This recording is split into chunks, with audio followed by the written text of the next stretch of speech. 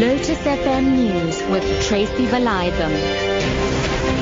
11 o'clock a day, the Road Accident Fund says statistics show that road accidents are costing South Africa more than 1.5 billion rand per month.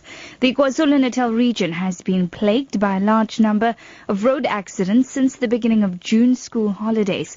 Road Traffic Inspectorate spokesperson Zinhle Mgomezulu says a joint effort is needed to curb road accidents. In as much as we are busy with road safety campaigns, I still feel we're leaving out the necessary stakeholders, people who are really causing the accidents, because our analysis are telling us that 99.5% of accidents are being caused by driver error. Our challenge is how we can maybe deal with the attitude. It's more like a virus.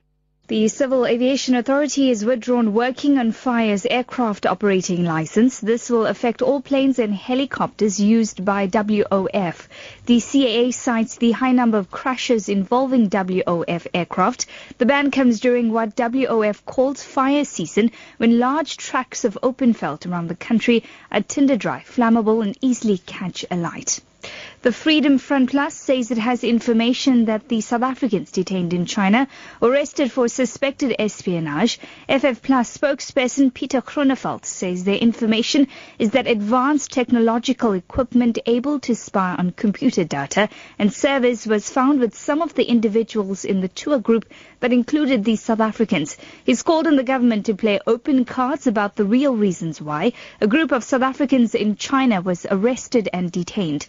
The Gift of the Givers group says 5 of the 10 South Africans arrested in China last week are expected home tomorrow, while the other 5 are still standing in China.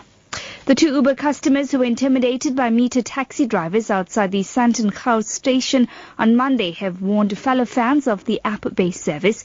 Kerry Lehman and Lauren Lee Poltney says they're concerned about the lack of protection from security and police officers at places such as Gautrain stations after they were forced to walk away from an Uber car that was picking them up.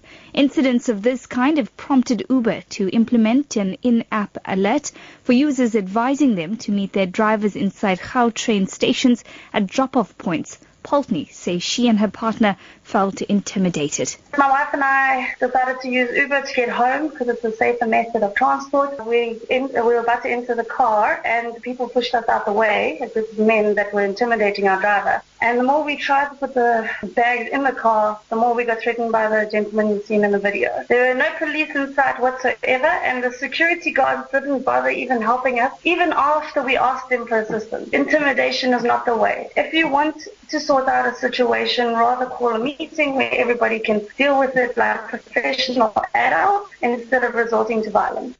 New Zealand residents have until today to submit designs for a new national flag. There will be referendums in November and March to vote on the final design. The BBC's Phil Mercier has more. New Zealand's flag features a British Union Jack on a blue background with 4 red stars, symbolising the Southern Cross constellation. Often mistaken for Australia's national emblem, there is a push to have it replaced. The Prime Minister John Key wants a design that's distinctive of New Zealand and free of colonial baggage. Opponents of change, though, argue that Kiwi soldiers have fought and died under the current flag that for them is loaded with history and heritage. Your top story this hour, the Road Accident Fund says statistics show that road accidents are costing South Africa more than 1.5 billion rand per month. For Lotus FM News, I'm Tracy Valaydham. I'll be back with more news at 12.